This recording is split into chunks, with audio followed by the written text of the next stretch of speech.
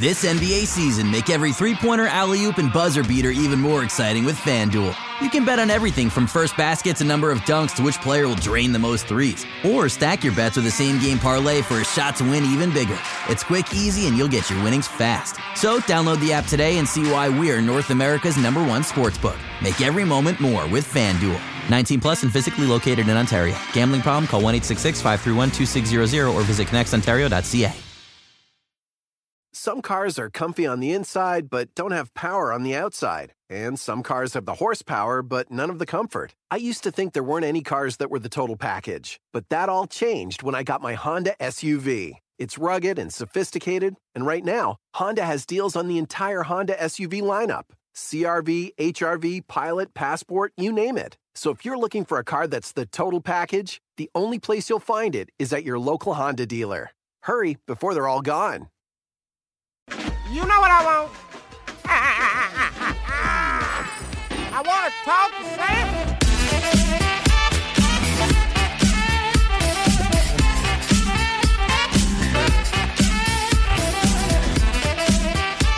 Hello and welcome to the Raptors Weekly Podcast. I'm your host, Samson Folk, and today one of my favorite guests to have on the show, somebody whose writing I revere to, a very high degree. It's Joe Wolfond. He does features writing over at The Score, and he's co-host of the Pound the Rock podcast with Joseph Cash Sharo, but mostly Joseph Cash. I think Joey Cash. Is that the name for him? Joey Cash, Joe Cash, just Cash. Any number of those works, I think. I've moved your intro over to somebody else. I've diverted attention away from you, but to get it back on you, yes, a terrific writer. This is Joe. Joe, how's it going, man? It's going well. No, I'm like a big time deflector of praise whenever I can, so that works for me quite well. I think there's a lot of correlation between people I enjoy and people who are deflectors of praise, because I usually overload the accolades I throw on in these intros, and then everybody goes, stop, please don't, God. Yeah, I mean, it's like a simultaneously really nice feeling and also very uncomfortable. I think that's just true for most people, It's like, I don't know. Nobody likes to talk about themselves, or like you get an introduction like that, and it's like hard to follow it up. You feel you've set the bar quite high now. So you think somebody's gonna say, no, he's not. He's not any of those things. I know specifically. He isn't that thing. I'd rather keep people's expectations low and then potentially meet or exceed them than have to live up to some highfalutin. Anyway, some highfalutin writer guy. Yeah. So I'll swing us into low expectations and meeting them. I think it fits quite well. I've gamed the podcast to get to this point. DeMar DeRozan has been switched over to power forward. Why has his switch to power forward been more successful than Ben Simmons? The optics of it. Is it because of that low expectations thing we're talking about? I think it has more to do with just the Spurs roster construction. Like, I think Ben Simmons' switch to power forward would be a lot easier and make a lot more sense if the Sixers had like a really good, competent guard. And I feel like it's worked for the Spurs because like Derek White's been so good. And so maybe, taking DeMar off of the ball a little bit more, playing him in a position where the deficiencies in his game, the lack of three-point shooting, isn't as much of a problem. He's able to go up against maybe some bigger and slower players and just be a little bit more judicious with his shot selection and not have to kind of commandeer the offense as much.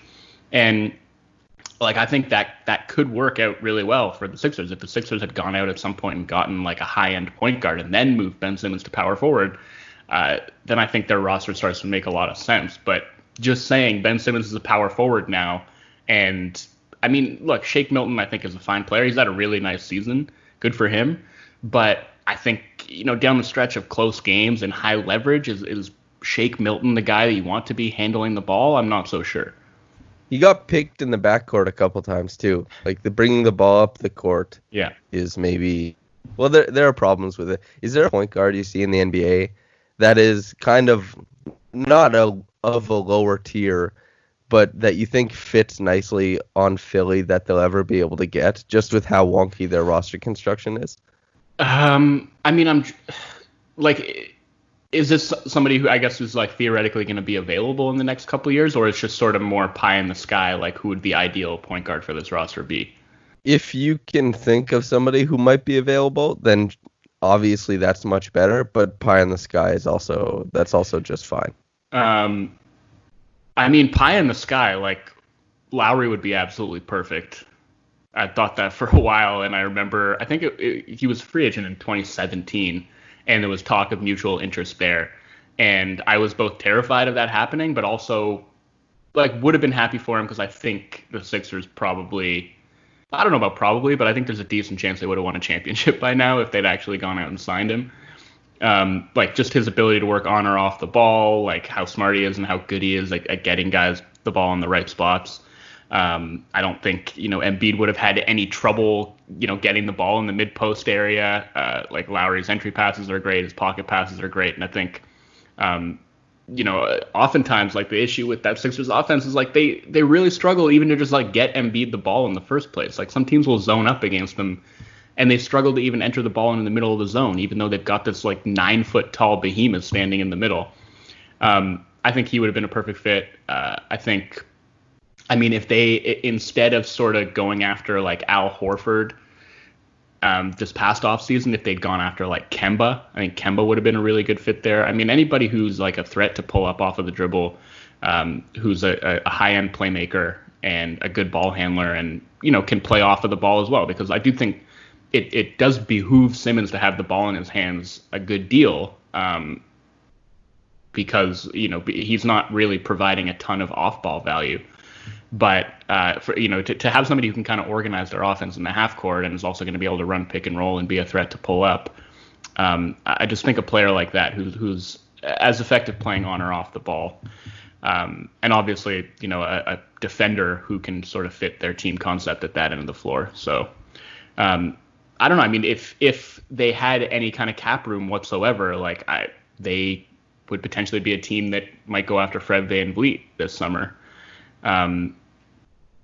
I think, I don't know. Maybe Drew Holiday, who's going to be available in like 2021. I don't know that it's going to be possible for them now because they're like really locked into those long-term deals for Harris and Horford, and I don't see a way that they're going to be able to move either one of those guys for like a meaningful upgrade.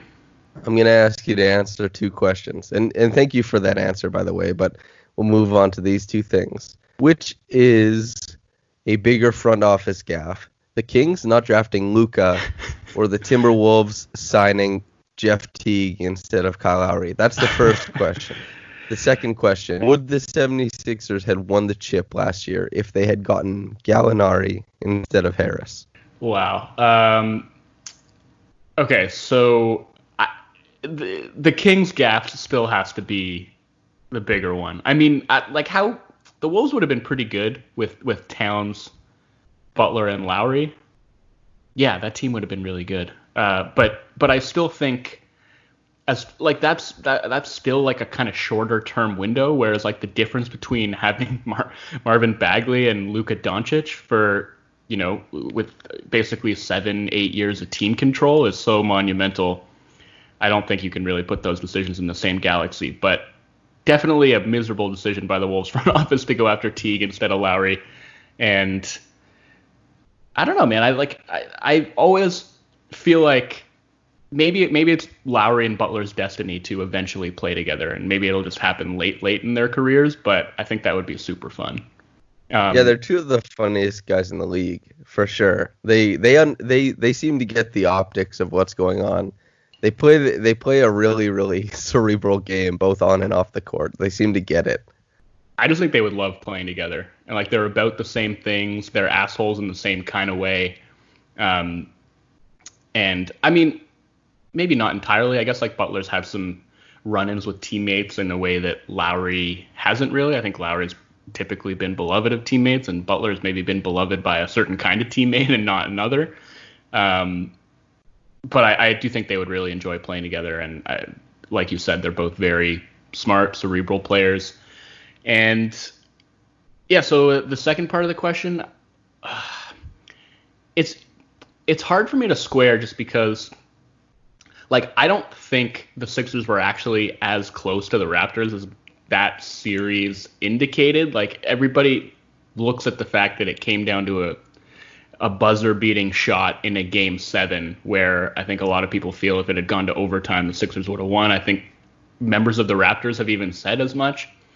And that has given people this idea that, like, the Sixers were a couple of, four bounces away from winning a championship. But I don't necessarily think that that's true. I think the Raptors have, like, an uncharacteristically poor shooting series, and that skewed the results a little bit. And I'm not convinced that the Sixers would have beaten the Bucks. Maybe they could have beaten that banged-up Warriors team in the finals. Obviously, like, Embiid would have been a huge problem for that Warriors team. And Harris was quite bad in that series against the Raptors. So you swap him out for Gallo, who's a considerably more efficient scorer, maybe a slightly worse defender, but the difference, I guess, is more negligible. I do think that's a better team. Is that team winning the championship? I'm going to say no. Good answer. I've long held the belief that if they had gotten Gallo instead of Harris, they would have won last year. For some reason, I am very convinced of that. But you are a features writer, and so there was a very large feature you wrote. And shortly before you released said feature, your very large and very impressive piece on floaters, you were on this podcast, and an off-the-cuff comment of mine caught your attention because it was about Darius Garland's floater. I thought, that's interesting. I didn't expect that to get any attention at all. Little did I know that I was speaking to the Writing Sphere's resident expert on floaters. You cited the dramatically dropping defenses as a precursor for the spike in floater usage in your piece. Do you see a potential floater connoisseur lying in the shadows for the Raptors? A version of Pascal Siakam who sliced into the lane, a downhill Powell who skirted a top-blocking Wesley Matthews, anything of the sort? I do think it should be Powell. Like, that to me makes the most sense because he is probably the best Raptor at just kind of knifing into the lane. And I don't know, maybe not just because he actually is really good at getting all the way to the basket. Like, maybe Fred's one who would actually benefit from it more because Fred, when he finishes, it always looks so impressive that I think, I do think he's improved in this regard, but people have this idea in their heads that he's an incredible finisher because anytime he does it, it like takes a level of mastery that is, to the naked eye looks really wild. And then you look at his numbers and it's like, relative to league average, he's still quite a poor finisher, and I think gets his shot blocked more than just about anybody in the league. So for him, making use of that in-between space, I think would be super valuable. Whereas, like, Powell gets into the middle a lot, and I do think, having an effective floater would be helpful for him, but he's also quite good at just getting all the way to the rim, and obviously this season has been unbelievable at finishing there. So, I think with Fred is the one also that I think I've noticed the most, where when he is going up against a drop coverage and he gets run off the three-point line and can't make it all the way to the rim, oftentimes he's just sort of pulling the ball back out and eating some clock, whereas if he had that shot in his bag, I think it would be available to him so frequently and would just make his offensive game that much more well-rounded. Yeah, that's something I think I'm lower on Fred than a lot of Raptors writers. So, and it's usually tied, in my mind, to how he handles the middle of the offense. And he's been so good at pushing in transition all the time, being kind of effortless in that way and just always pushing forward, really maximizing his off-ball strengths and getting better marginally at pick and roll play and that kind of stuff. But still, as you said, and as you mentioned in the piece, getting into the middle of the floor is kind of hairy for him. It doesn't work out that well. And as you say, there is this sentiment that he is like, he's got a bag, man. He can finish around the rim like Kyrie. Whereas just because Fred double clutches on like every single layup and like goes like opposite body, like, and he'll be like sprawled out and stuff, does not mean that, like, he does have a bag, yes, but it's not a particularly, I don't know, well-made bag. Like, the stitching is coming loose towards the bottom corner, change falls out and stuff like that. And I'm not sure how he's going to work in the middle of the floor, because I think that it would, to use a term you used, well, not really a term, a word you used earlier, it would behoove him to figure that out, because as you mentioned, he does have to reset a lot of possessions that way. Is there a roadmap for him in that way? Because there isn't a guard on the roster to mentor or anything like that. There's very little precedent for the Raptors. Yeah, I'm not sure. I think it would probably just have to come from him deciding that that's something he wanted to do. And at some point in the season, like, this didn't make it into the piece, but when I was working on it, I did ask Nick Nurse about it, because at the time, and I haven't looked it up since then, but at the time, I think the Raptors were last in the league in shots taken from like the short mid-range, or what you might call floater range. And Fred at that time had hit something like 8, 10 2-point jumpers outside of the restricted area. And so I asked Nick whether that was something he wanted to see his guards doing more of. And he was basically like, no, like, he didn't, that's not really part of their offense. And he said, like, if there was a guy who was, really confident at it, really good at it, could do it in such a way that it kind of tilted the math in their favor and made it an efficient shot, then he'd be happy for them to do it. But because there wasn't anybody really like that on the roster, then it wasn't a priority. So I don't know that Nick is kind of going to Fred and saying, look, I think this is something you should add to your game. I think if Fred kind of comes back next season and he's worked on it over the off season, and suddenly he's banging in floaters at, like over a point per possession, then I think Nurse will be happy for him to explore that. Powell, as you mentioned, probably one of the better options for this season. He does have that right to left little sidestep. It looks a lot like what DeMar does, and then kind of pops it up there. Pascal is interesting because he doesn't usually float the ball, but especially last year when it felt like everything he threw at the rim, it was just a magnet to the bottom of the bucket. He had leaners that he could throw off the glass or just go straight at it, and when he was coming downhill, he could kind of pop from like 9 to 13, 14 feet, just kind of throw the ball up there.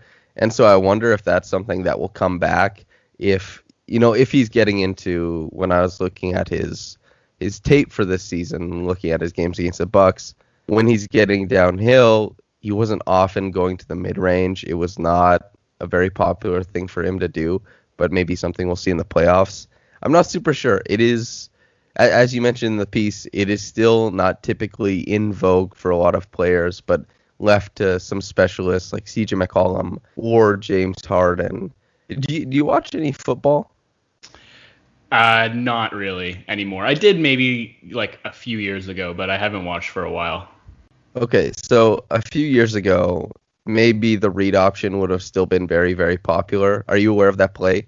It's where the quarterback can either hand it off to the running back or keep it himself. Yeah. And isn't that a play action? No, the play action is when you fake the play. Like the call is a definitive play action is when you fake the run and you pull the ball back and you go into a passing play. A read option is when typically the quarterback is deciding to hand the ball to the running back or keep it himself to run. And usually they're splitting either side of the offensive line. So it can either go right with the running back, let's say, or left with the quarterback. And then they usually give it to like really athletic quarterbacks like Cam Newton, Michael Vick, Lamar Jackson. Robert Griffin III was really popular for it. And I think it's the NFL's version, or the NBA has the floater lob version of that. Is just like that ability to make the read in real time is super impressive to me. Yeah, and I like I wrote in the piece, I think there are kind of like a few young guards who have come into the league as both really good floater shooters and really special passers, and they have made a lot of hay getting into the middle. And if a team's playing drop coverage and the big for whatever amount of time essentially has to play 1-on-2, it's just really easy to disguise it, where the floater and the lob look very similar. And whether it's Luka, Trae Young, John Morant, like all of those guys, really good floater shooters.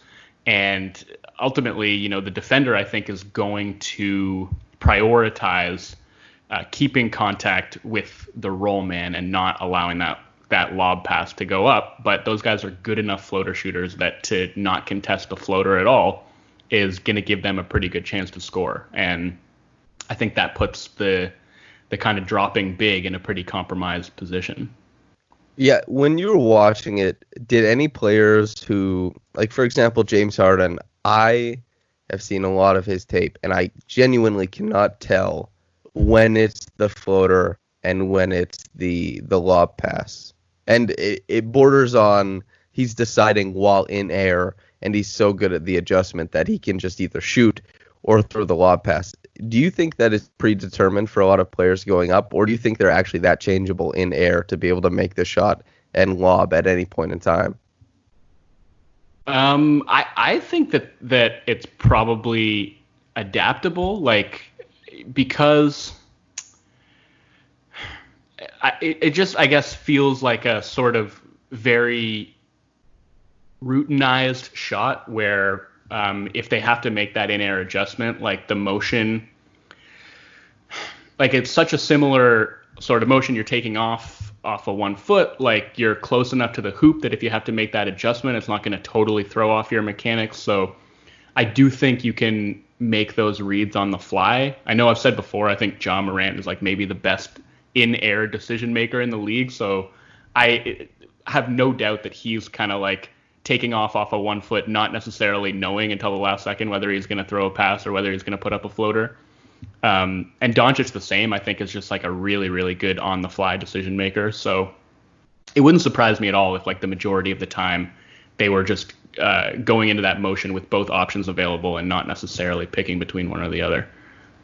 Yeah, certainly impressive. What would G League tryout participant Joe Wolfond do if he was? Would that be an easy adaptation for you? No, not at all. I'm a really bad in-air decision maker. Like, I have a really bad habit because I'm quite short of leaving my feet before I pass. Oftentimes, just because I need to in order to like see the passing angle. And so that's just become habit for me. It's a really bad habit that I'm trying to break. But yeah, I like when I get in the air and like the pass that I was intending to make gets taken away, like I panic and end up throwing the ball away the majority of the time.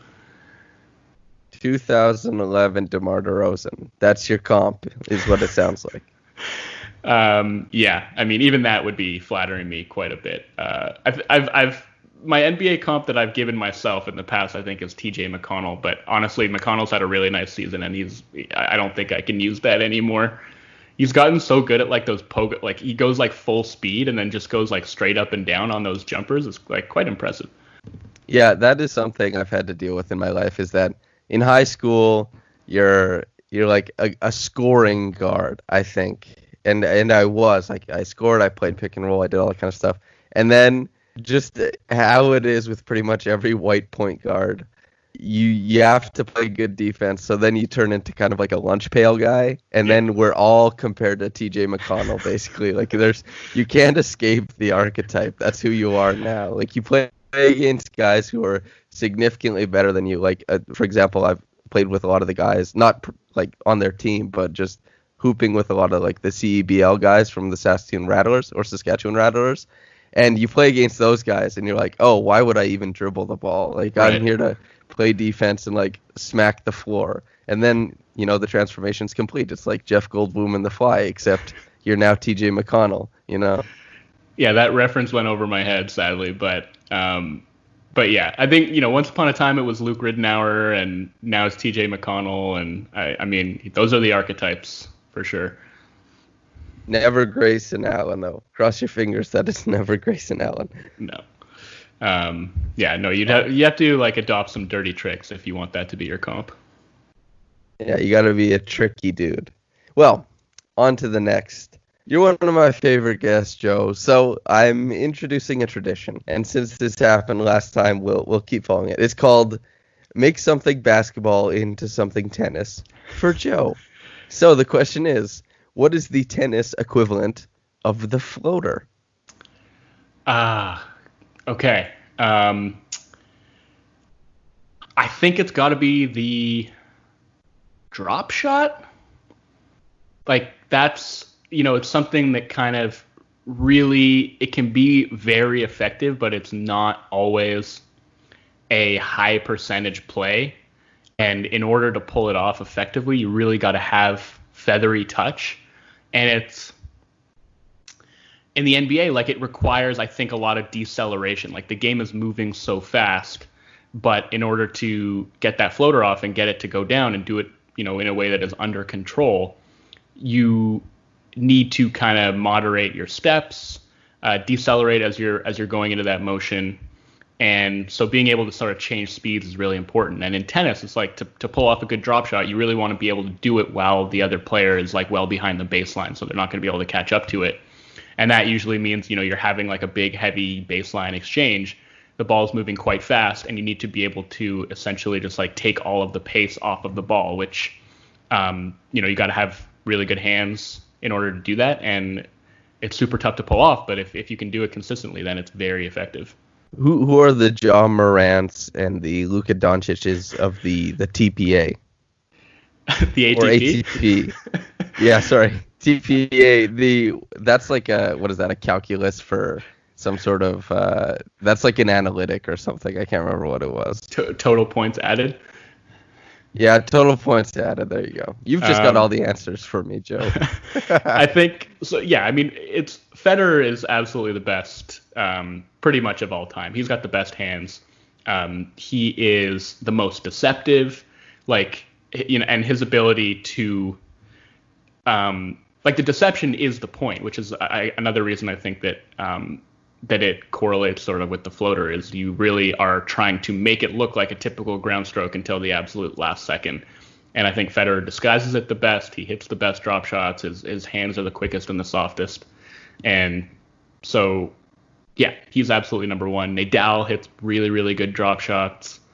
I'm trying to think. Like on the women's side, Angie Kerber hits fantastic drop shots. It's just like the players who sort of have the best hands. A lot of times, it's like players who sort of are more used to like playing at the net. It's like a little bit more of an old school style, but like they work on their hands maybe a little bit more. And Federer is certainly that guy. He's more of like an all court player than I think a lot of the guys who came up in his generation who are sort of strict power baseliners. One last, just to quell my interest, is an ace a dunk or a three-pointer? Which is that? I think an ace is a dunk because it's, I mean, whatever. There's no point in tennis that is worth more than just 1 point, but it is sort of like an exclamation. It is an exclamation point in the way that a dunk is. It's like you're making a statement and you're kind of sending a message, and it's also, I mean, there's literally nothing that the other player can do. Like, you're just blasting a serve past them. And it's sort of that way with dunks too sometimes, where, whether you're going up for a lob or you're on a fast break, or it's just like a big guy who's sort of, put a smaller defender in the basket before dunking over them. Like, there's oftentimes just like nothing really that you can do about it, and you just sort of have to tip your cap and move on. Okay, and then one last question. Who is Andy Roddick's NBA comparison then? Okay, so think about like a player who had a really good career, but also in some ways maybe a little bit disappointing, because Roddick won the US Open when he was like, I want to say 21, maybe 22, but like super young in his career. Seemed like he was just going to be an absolute prodigy who went on to win a ton of Grand Slams and then never won one again because Federer arrives, and Roddick is suddenly relegated to and also ran. So I'm trying to think of somebody who was on that trajectory, like won a championship really early, went on to have a really good career, but that somehow in hindsight looks like a little bit disappointing. I don't know. Does anyone like fit that description that you can think of? I was going to say, if it's not like specifically a championship and the ace is the dunk, then like your highlights are at the start of your career, and that's like Vince comes to mind. Although Vince didn't have the championship, but he does have the the early start to his career that looked like he was going to be the next huge big thing.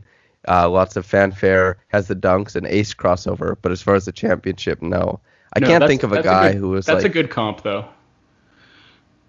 And I think it works both, like, as far as those guys also being just, like, pretty well liked and well spoken and just sort of consummate pros, even though Vince wasn't entirely that early in his career. That is sort of what he became.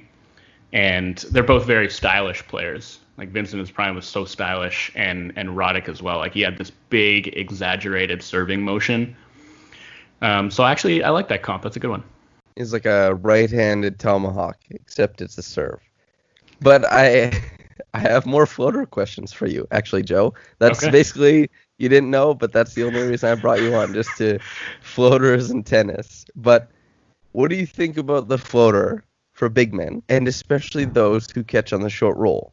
Brandon Clark and Rashawn Holmes are two guys I really like in this facet. But what do you think about that play going forward? I love it. And I was actually going to say, like, when you were talking about Pascal and whether that can be part of his game, I feel like working in, like, some floaters off of the short roll for him would be awesome. Like, because they don't really use him as a roll man all that frequently. And I don't know. I sort of think that they should.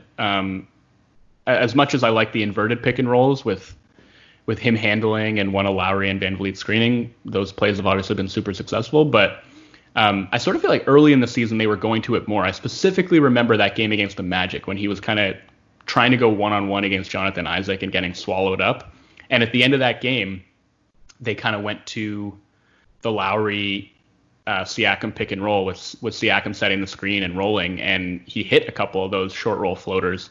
And one, I think, free throw line jumper to just put that game on ice. I think that'd be really valuable for him. Brandon Clark, like you mentioned, is one of the best in the league at it already. It's pretty crazy. Like, the Grizzlies, just like two rookies come into the league as like two of the best floater shooters. And I think they were by far the most effective floater shooting team in the league this season. So a bright future for them in the floater department. Jokic, I think, had the highest points per possession on floaters this season, and has been in like the 90th percentile for each of the last 4 years. He obviously just he's not always doing it on the short roll. Like, sometimes he is just maybe sort of in that mid post area. And it's what's so great about Jokic in the post is, like, he can overpower guys and really just establish super deep post position and flip in a layup. But he also doesn't need to. Like, if he gets within, 10, 12 feet of the basket, he has such great touch that he can just get to that little push shot and put it in. So it can be a super valuable weapon. Holmes is really good at doing it on the short roll, and I think he's maybe like the guy who gets it off the quickest on the short roll. Like, he's got a funky release point. It's a really interesting shot. Yeah, and like I just feel like the defense sort of never times it right and never fully sees it coming. So it can definitely be a valuable weapon because, a lot of the time, like, on that short roll, you're not going to be able to get all the way to the basket. And if a team is, sort of playing it 2-on-2 and the big is able to, do a good job corralling the ball handler and retreating to the roll man, like, some of the best drop defenders in the game, if you think about like a Brook Lopez or Rudy Gobert, like, those guys are very good at kind of corralling two guys at once, and you end up catching the ball some 8 to 10 feet away from the hoop and don't have like an obvious next pass to make, then that's a really good weapon to have in your back pocket. Nikola Jokic is to floaters what Paul Millsap is to defense, with that always above the 90th percentile thing. And secondly, the point you made about Pascal, I found, and Lewis found this too when he wrote his big piece on the Lowry and Siakam pick and roll, is that Siakam is really, really good as a screener, although it just doesn't happen a lot. And when I was going through all of his game tape, as you said, he was able to close out a game. But during that game too, in the early fourth quarter of that Magic game, they ran it 3 times in a row with Terrence Davis as the ball handler, and it still worked 2 out of 3 times. Yeah, he found pacing with Fred, with Terrence and with Kyle during the year on that play. And so, like, this is something I talked about with Matt Moore last year on the podcast, and Matt Moore was saying, well, maybe Giannis doesn't want to be a screener.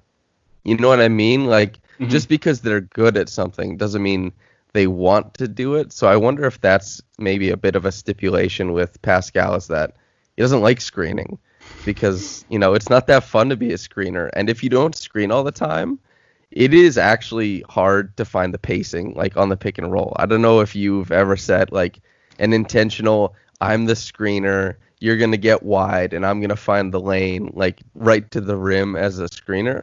But it's not as easy as it looks. You can't set the screen and then like turn. It's incredibly difficult, I think, to find the pacing. So I wonder if Pascal doesn't like that much, because it's been very successful, and it gives defenses fits.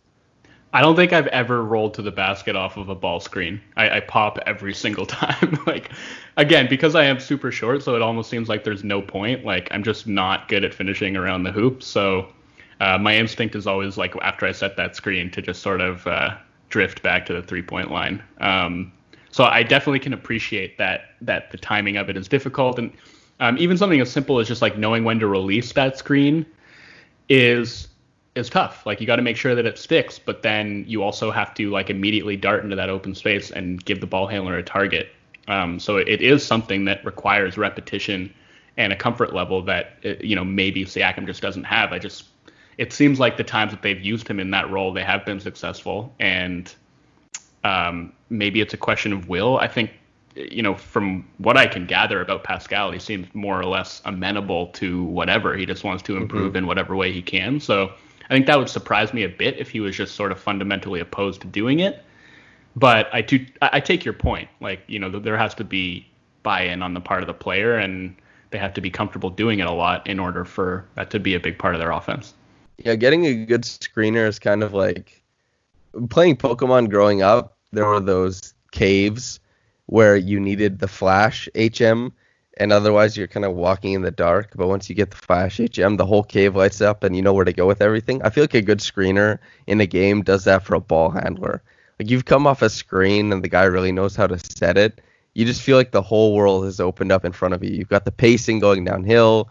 They're rolling. Your defender's behind you. It's incomparable. It's one of the best feelings in the world, I think. Yeah, I mean, I feel like Dame Lillard is so happy to have Jusuf Nurkic back and screening for him right now. Like, I think that's been a not insignificant part. And I know, like, Lillard's been unbelievable in the pick and roll all season. Like, maybe the single best high volume pick and roll ball handler season, I think, ever. But yeah, like, I think a big part of what he's been doing in the bubble has been having Nurkic back there and just, like, carving out so much space for him with those screens. Yeah, one of the most intriguing things about Dame is I'm just the best pick and roll ball handler of all time now. Like, he just went and he did it. And he's gone through seasons where, okay, is Hassan your partner? Is Nurkic your partner? Is Collins your partner? Is Myers Leonard your partner? Well, the points per possession is through the roof with everybody, just because it's Dame. Like, he is the underlying factor and overwhelming factor.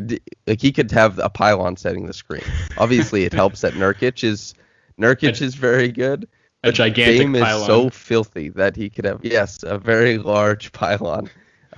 They're trying to block the whole road with it. It's been manufactured specifically for this one spot because these kids keep coming in and moving all the pylons, so we've created an even heavier pylon that cannot be moved by children. And Dame has used his brain and his muscles to move the pylon onto the court, and he's using it at will as a prop for his pick and roll game. But regardless, I watched quite a bit of film for my top 100 list, and TJ Warren was one of my favorite people to watch because he's such a savvy scorer. And in my write-up, I said he had the potential to do more because the Pacers' ceiling was going up. And that's because I thought Oladipo and Sabonis would be back in tow. But I had no idea this was coming, and I thought I had a pretty good beat on him. You know even more about the Pacers than I do, and ostensibly, by extension, TJ Warren. What the hell happened? Do you have anything to subscribe to what's going on here? So I think it does start with Sabonis not being there. because with Sabonis there, and I mean, I love Sabonis as a player, but like their offense, and I was really worried about what was going to happen to their offense, frankly, without him there, because it's been so reliant on him to be a hub. Like, he leads the team in touches by far. He leads the entire league in elbow touches. He, I think, was tied with Gobert for the league lead in screen assists. It's like everything they were doing at the offensive end was sort of rotating around him. Like, they ran a lot of elbow offense through him. And he, could be a playmaker on the short roll. He made a lot of plays out of the post. So many of their shooters are kind of reliant on his off-ball screens, Doug McDermott in particular. So I was concerned about what that was going to look like offensively with him taken out of the mix. And they really have had to reorient things. And the upshot is that TJ Warren, who they were using, primarily as a play finisher for most of the season, is now, getting to be an initiator, spending more time on the ball. Like, he's still doing a lot off of the ball, like they're running those staggered pin downs for him, but he's also like just showing these kind of chops as a pull-up shooter that I wasn't particularly sure that he had. I think he shot 60 pull-up threes the entire season, like less than one a game. And in the bubble, he's shooting something like 4 a game and hitting like 45% of them.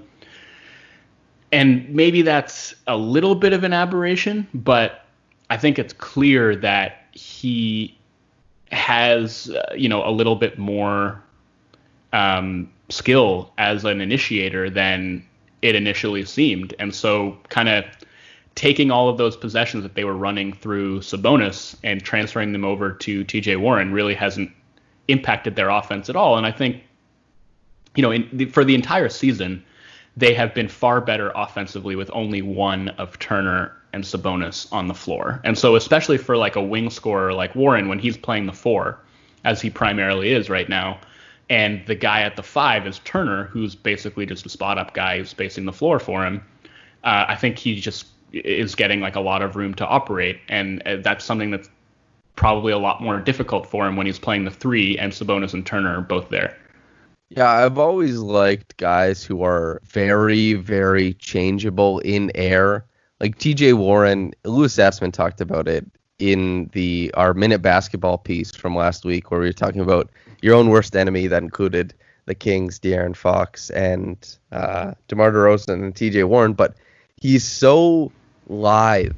Like, just as long as he's square up top, his body can go any which way. He can be leaning almost at 180 degrees, like doing the Superman, but as long as his wrist is cocked above his forehead, like, the shot will be okay. Like, he's so changeable and so slick getting to his spot. So I always wondered, how can those guys, because they have such a talent and DeMar is this way too, they have such a talent for, obviously, that touch is incredible, that they can change so much, that once that translates to beyond the arc, which obviously for TJ, It has, because he definitely was not a shooter from outside the arc until his last year in Phoenix, which was pretty good. I thought that he had translated into a decent three-point shooter at the very least.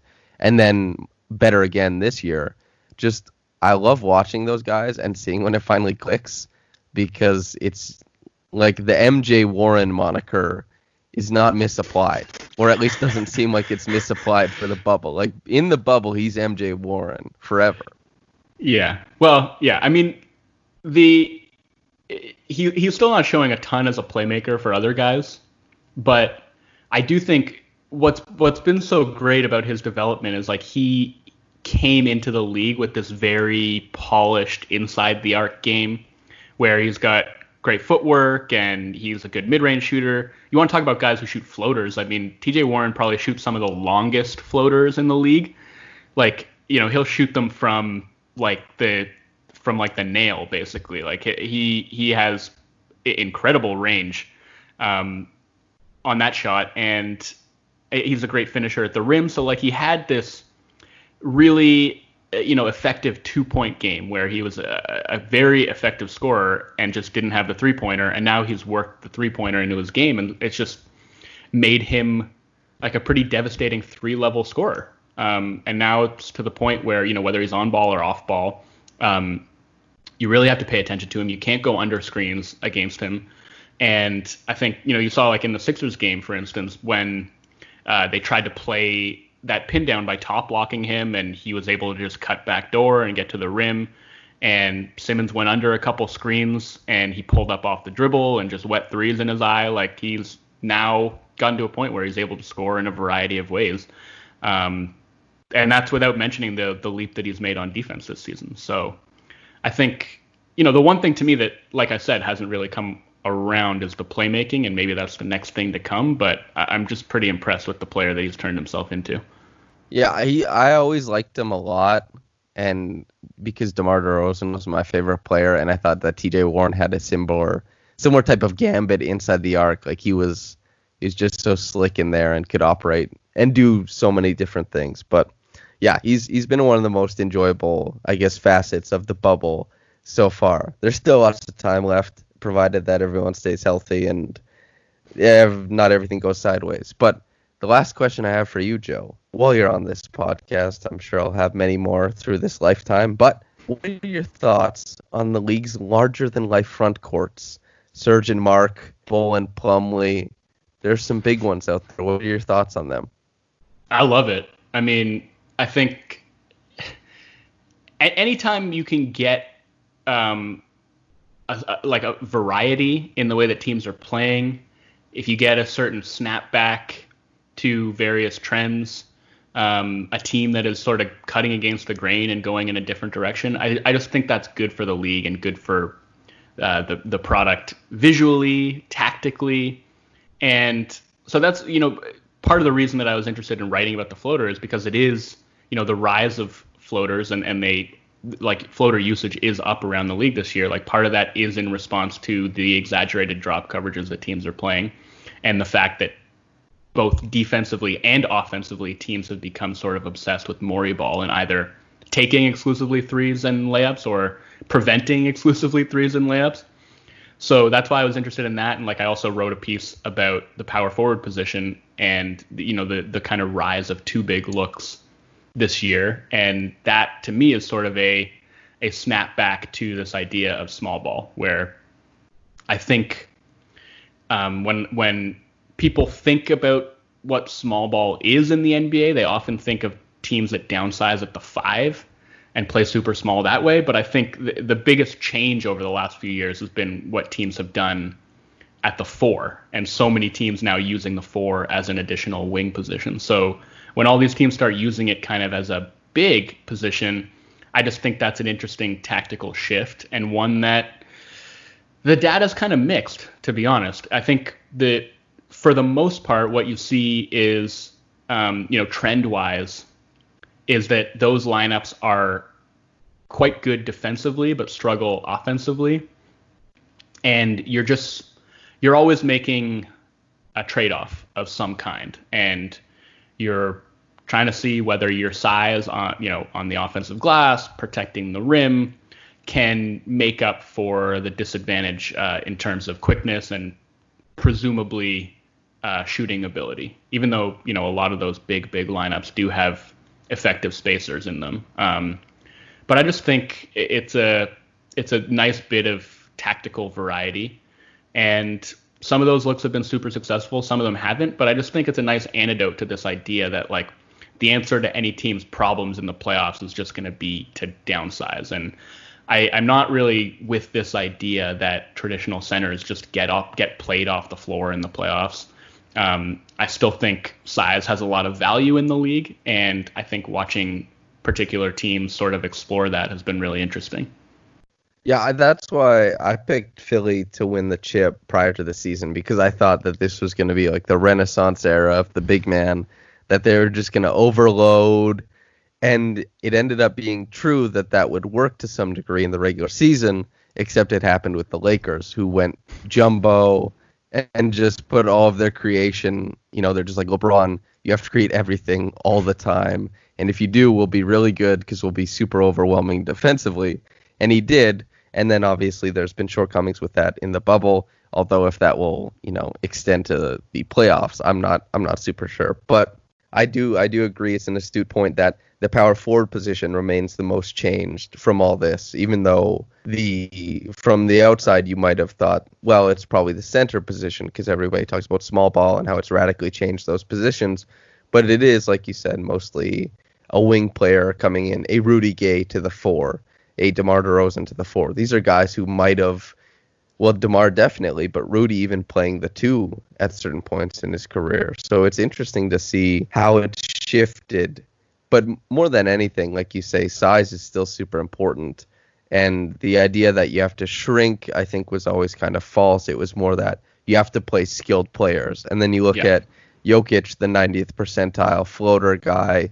You have Bol throwing fastballs across the court. Like Denver and Mason Plumlee is not unskilled. I think he has like chops as a passer, and he's certainly not like a Jokic level guy.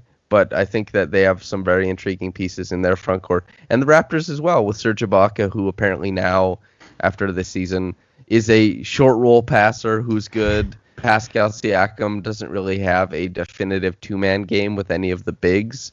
Like Mark is his favorite screener, of course, but we're still waiting on something to progress there. But the Raptors, the Nuggets showing skilled bigs doing things, and then the Lakers kind of showing mostly with their Javal and Dwight platoon mixed with usually with AD, showing that like sometimes just size can do enough. But we're seeing limiting factors on both ends, I think.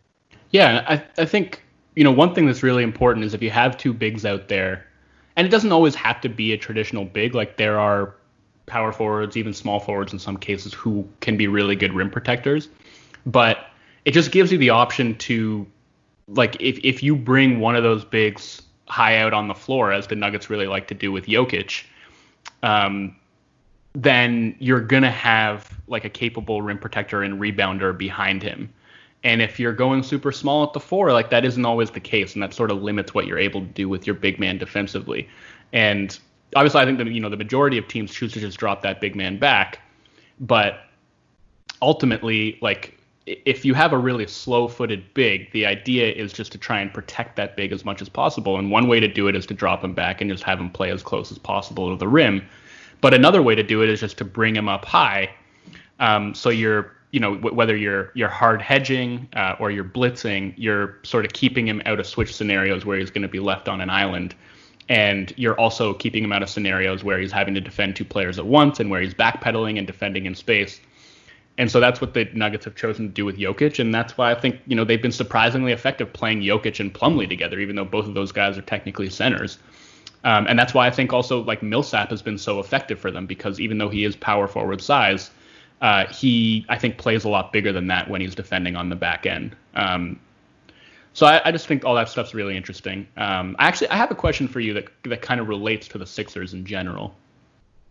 And I'm just curious. I'm curious about your thoughts on this, because so there's a sort of piece of, I think, accepted NBA wisdom that you need sort of like an off the dribble half court creator in the playoffs for crunch time, and that if you run the majority of your offense through the post, as I don't know about the majority, but the Sixers run a ton of their offense through the post, more than any other team in the league, as they should, because Embiid's the best post player in the league.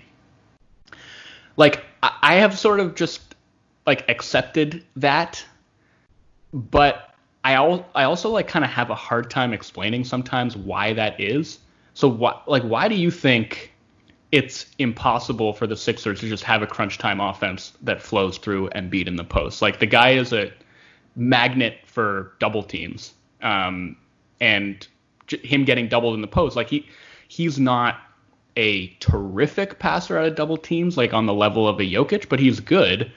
And bringing 2 to the ball and the things that opens up elsewhere should be a pretty effective formula. So I don't know. Do you have an explanation for why it's like become completely imperative to have like a high end half court off the dribble creator? I think that it's just easier for them to transport themselves around the court Whereas for Embiid, for example, he has to go find his post position and he has to wait for the ball. And then the players have to get him the ball there. And the defense can really, really overload that side to try and get that to stop that from happening. As we saw in the All-Star game, this is the play that the most extreme advantage on the floor at all times. And so the roster construction is a little bit wonky for the 76ers. I think if they're a bit more optimized, I think he's an overwhelming force down there. So for a lot of players, a post-up just doesn't work because it is an easily guarded play, especially for a team like, let's say, Denver or the Raptors, who have Marc Gasol and Jokic in the post, who are big and hard to move and hard to impose your will on down there. And so Embiid kind of has to contend with that if he's playing against those teams. Valanciunas is another one, for example. Okay. And then you look at Valanciunas, who also is hard to body. Yeah, Valanciunas is hard to body in the post. And so the post-up is inherently a guarded play. Let's, for example, like coming off a pin down with Norman Powell, and you create that separation, and then he can curl and go downhill, or he can pop, like come hard really off of it for a 3-point shot, or if the defender plays like under it and tries to beat him to the other side, he can kind of slip back. And there's a lot of open options just from that play. The post-up isn't open, so I think for a lot of players it's very limited as far as a play type. But, since that was your question, but as far as we're looking at Embiid, I think that the 76ers legitimately can go to Embiid in crunch time. I think that they should be able to do that. But I think that their defense has to reach its full potential for them to be able to do that too. Because they created what was supposed to be a defensive monstrosity, like this huge, beastly defense. And that meant that you could go to Embiid in the post because it's just going to be this very hard to stop, very strong physical offense late game. And maybe it won't score at like this really gaudy points per possession, but it'll be enough to power through ends of games where Embiid is also on the other side of the floor, anchoring the defense and being an absolute monster on that end. So I think that's basically the point, is like with Embiid, I think it can work. And I'm a huge Embiid fan, so maybe that's a little bit optimistic. But typically, it's just a guarded shot, and not enough big men are good enough passers and don't see the floor well enough to really manipulate that advantage if they are getting doubled. Because that's like, there's a checklist, right? Is that A, you have to be good enough with the ball in the post that you warrant a double. If you're gonna get the ball in the post, you have to be able to score. If you can score, maybe you'll get the double. If you get doubled, you have to be able to pass. And it's just asking a lot of players who typically have been regarded as and pushed into roles as you're a roll man, you defend and you rim run. And there's a lot of players who don't really typically do post-ups anymore. Like, it's a bit of a lost art for some big men. Like Clint Capella, he flashed in for a baby hook every once in a while, but you don't want him posting up with the game on the line, and you certainly don't want him passing out of a double. At least I wouldn't. So I think it's limiting in that way. But I have a question for you as well, if you have any thoughts to cap off what I said. Sure. Okay. You brought up, before we started talking about the post-up thing, about a rim defender, and I want to ask you about, so OG Anunoby is a rim protector. I think it's fair to say that. And Marc Gasol, Rudy Gobert, Brook Lopez are paint protectors. Do you agree with these archetypes? Should we start using those terms? Like a rim protector is LeBron James, is OG Anunoby, are these super impressive help side guys. Bismack Biyombo is also a rim protector. But some guys should have the paint moniker, like the paint protector moniker. Mm-hmm. So you're wondering if I think that's an important distinction, or? Yes. Validate me, Joe, please. God. I do think that there is a difference, and an important difference there. I'm thinking about it in terms of Lopez specifically, because I kind of still see Brook Lopez as more of a rim protector than a paint protector, just because I do feel like he will concede like a lot of shots in the painted area. Just like it's in that area sort of between the free throw line and like the charge circle, which is like those are the kind of shots that I think the Bucks are happy to coax. Like same thing with the Nets and Jared Allen. Like those guys do really drop back so far. It's not like they can't contest shots, you know, a little bit further away from the hoop, but I just think they're more inclined to sit back and wait for somebody to challenge them at the rim. And if that player wants to kind of pull up short and shoot a floater or a short mid-range shot, then they'll kind of live with that. Gobert, I think, gets out on the floor a little bit more and can blow stuff up like all over the place and just sort of deny entry into the paint in the first place. Embiid, the same thing. But I don't know if I would throw like a Brook Lopez into that category. I think to me, Brook Lopez is still primarily a rim protector, and he might be the best rim protector in the league. But I feel like, not to say that his role is like simple, like there are a lot of moving parts still in that Bucks offense, but I do think his role is a little bit stripped down compared to like some other bigs like Gobert and Gasol, like guys who their responsibilities are a little bit more multifaceted. Yeah, I think that's fair, especially that's kind of funny. I'm like, hey, what do you think of this? You're like, yeah, the terminology, it's right there. You're just misapplying it. Well, I don't think that's, I mean, I'm happy for you to make a counterpoint too. I just No, I think that's fair. I think you did hit on it. Brook Lopez is meant to hang back at the rim, to add a hesitation there, so that players kind of sit in that middle area where there is a roaming Giannis Antetokounmpo, just depending on the situation, or a chasing down Matthews, DiVincenzo, Middleton, Bledsoe, Hill, whomever, right? I think that's the point to make. But I got a little fancy, and I want to put Brook Lopez in it when I should have said Embiid. But I do get your point. It's like the rim protector is maybe archetypally more of like a weak side helper and not necessarily the big who is kind of quarterbacking the rotations on the back end and just sort of a second layer of defense that's denying penetration after the first wall is breached. I think that's definitely what I was trying to say, only more eloquent when you did it. But Joe, we've been here for an hour. It feels like a good way to end the podcast. How do you feel? I feel great, man. It's always a pleasure talking hoops with you.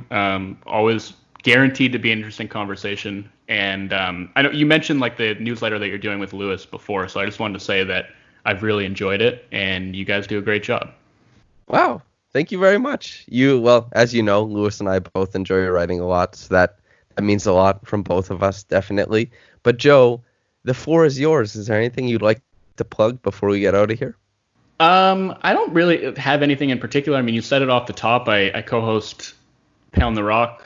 It's the Scores NBA podcast with Joey Cash.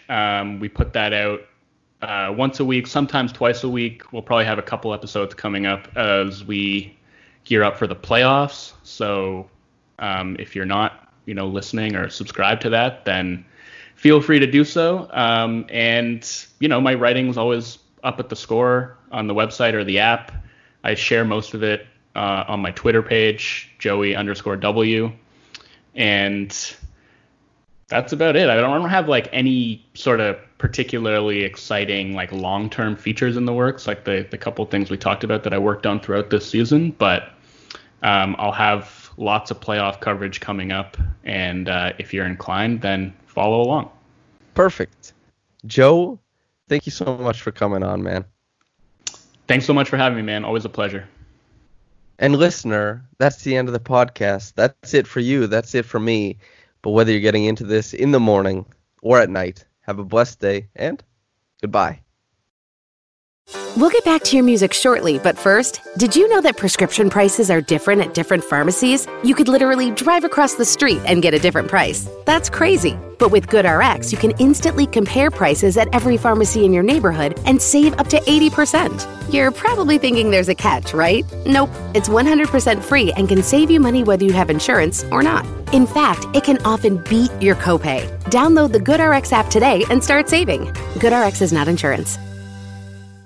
Did you know you could shop around for prescription prices? With GoodRx, you can find free coupons at over 70,000 pharmacies and save up to 80%. It's that easy. But don't just take my word for it. Dr. Adam says, I've been telling all my patients about GoodRx. Jacqueline says, my medication was $65 without insurance, but I paid $25. Aubriana says, you don't have to pay full price to live your best life. Couldn't have said it better myself. GoodRx is 100% free. Download the GoodRx app today and start saving. GoodRx is not insurance. Get really into your favorite shows and movies all in one place with Flex, a 4K streaming box you get free with Xfinity Internet. And get Peacock Premium at no additional cost. Learn more at xfinity.com/flex. Restrictions apply. Requires postpaid Xfinity Internet excluding Internet Essentials. One device included.